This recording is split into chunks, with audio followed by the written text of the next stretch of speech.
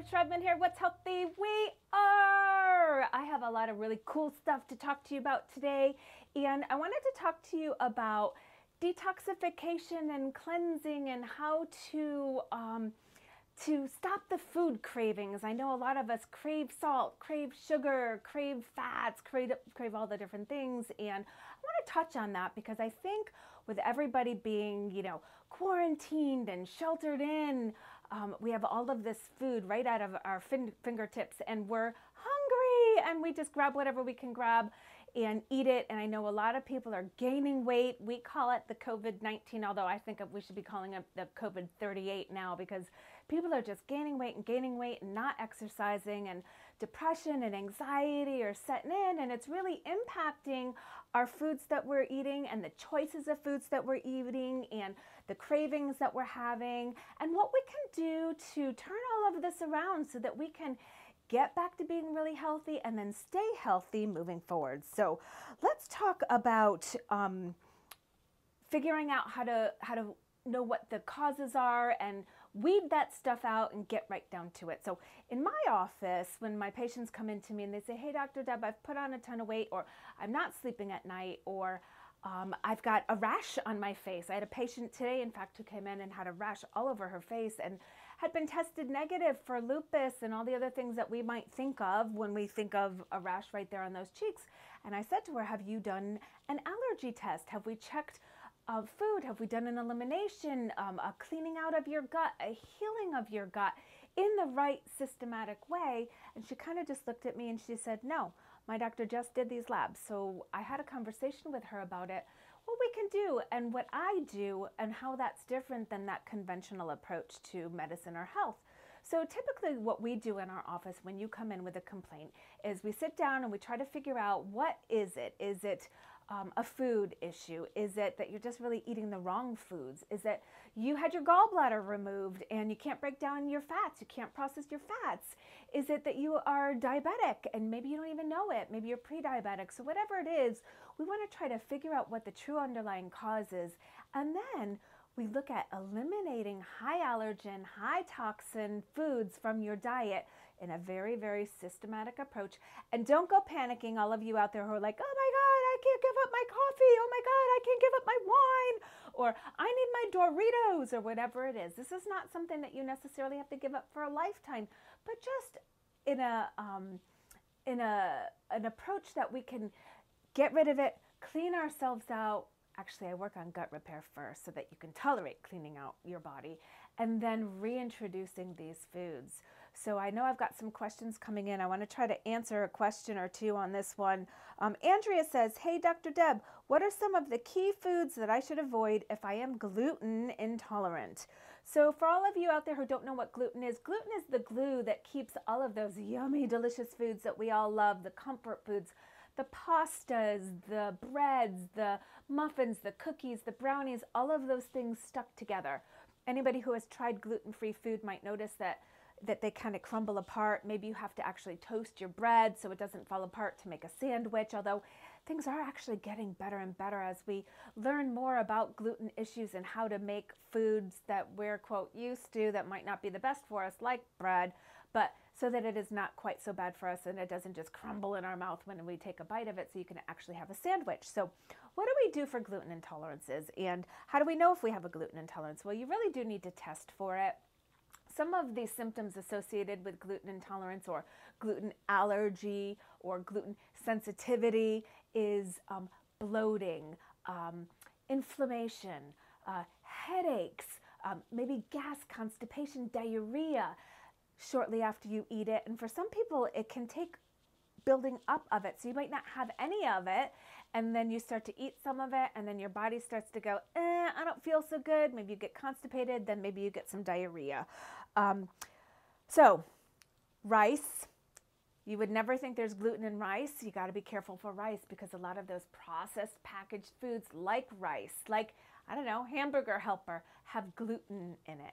And the thing that you really have to be thinking through when you're thinking about gluten is that it is hidden in a lot of the foods that you would never think it was hidden in. So Something that you can look for on a label is called GF, that's gluten-free. So then you know something is actually gluten-free. And I'm going to tell you a little bit off the cuff here. My husband actually has a gluten allergy. He lived his whole life not being able to do fun things like going rafting or going on a boat, because then he didn't know if there was going to be a toilet close enough by, so that if he ate something and it had whatever it was, because at the time he didn't know it was a gluten allergy, he would have to run and have diarrhea. And now that we've tested the right way and we know what it is and we can limit it, we can also give him some supplements which help keep that gut from going into that bad, place with the diarrhea and the constipation and the bloating and the gas and all of that stuff. Because there's nothing worse and nothing more embarrassing than tooting when you're in public or having to go diarrhea and not having a place to do it. So, really awareness of what gluten is and where it's hidden and what to do if you have it. There is a supplement that you can take that will actually help detox the gluten out of you. So all of you gluten allergic, gluten sensitive, gluten intolerant people out there, that aren't celiac, that you really can't have any, you have to cook with different pans and different pots and have different silverware and really be even a different kitchen from somebody who is cooking with gluten if you are celiac, because that is how sensitive and how horribly it can affect you.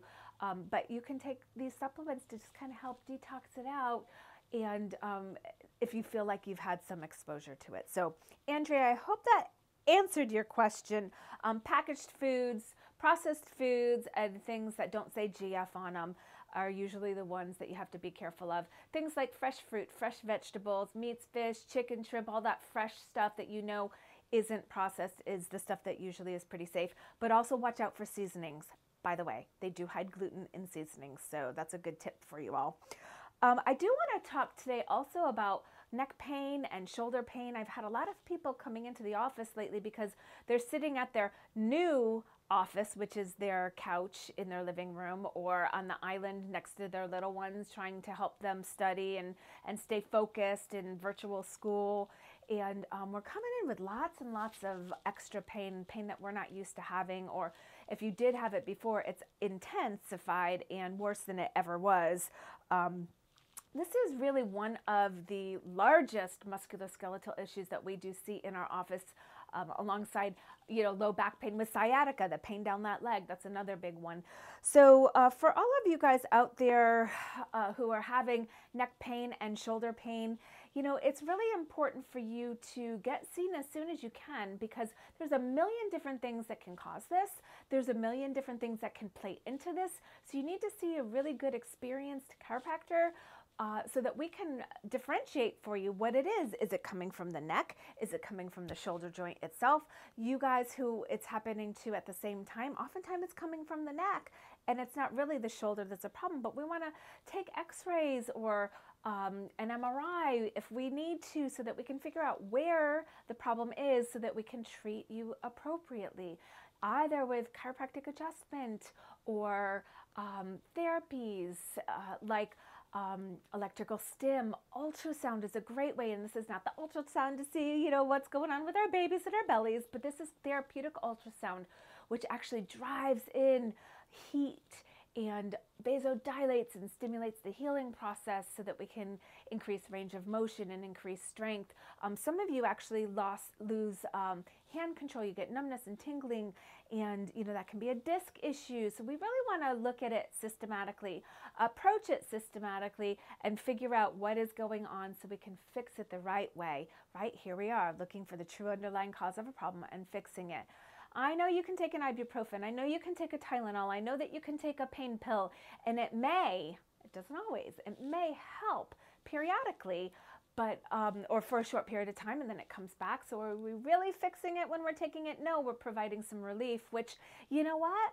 Sometimes we need that relief. When this hurts so bad and you can't find any position of comfort, you can't lie down, you can't sit up, we really want to figure out what's going on. And like I said, I am not against taking some medication short term, which is what it's really meant for, so we can give you some relief while we look for the underlying issue so we can fix it.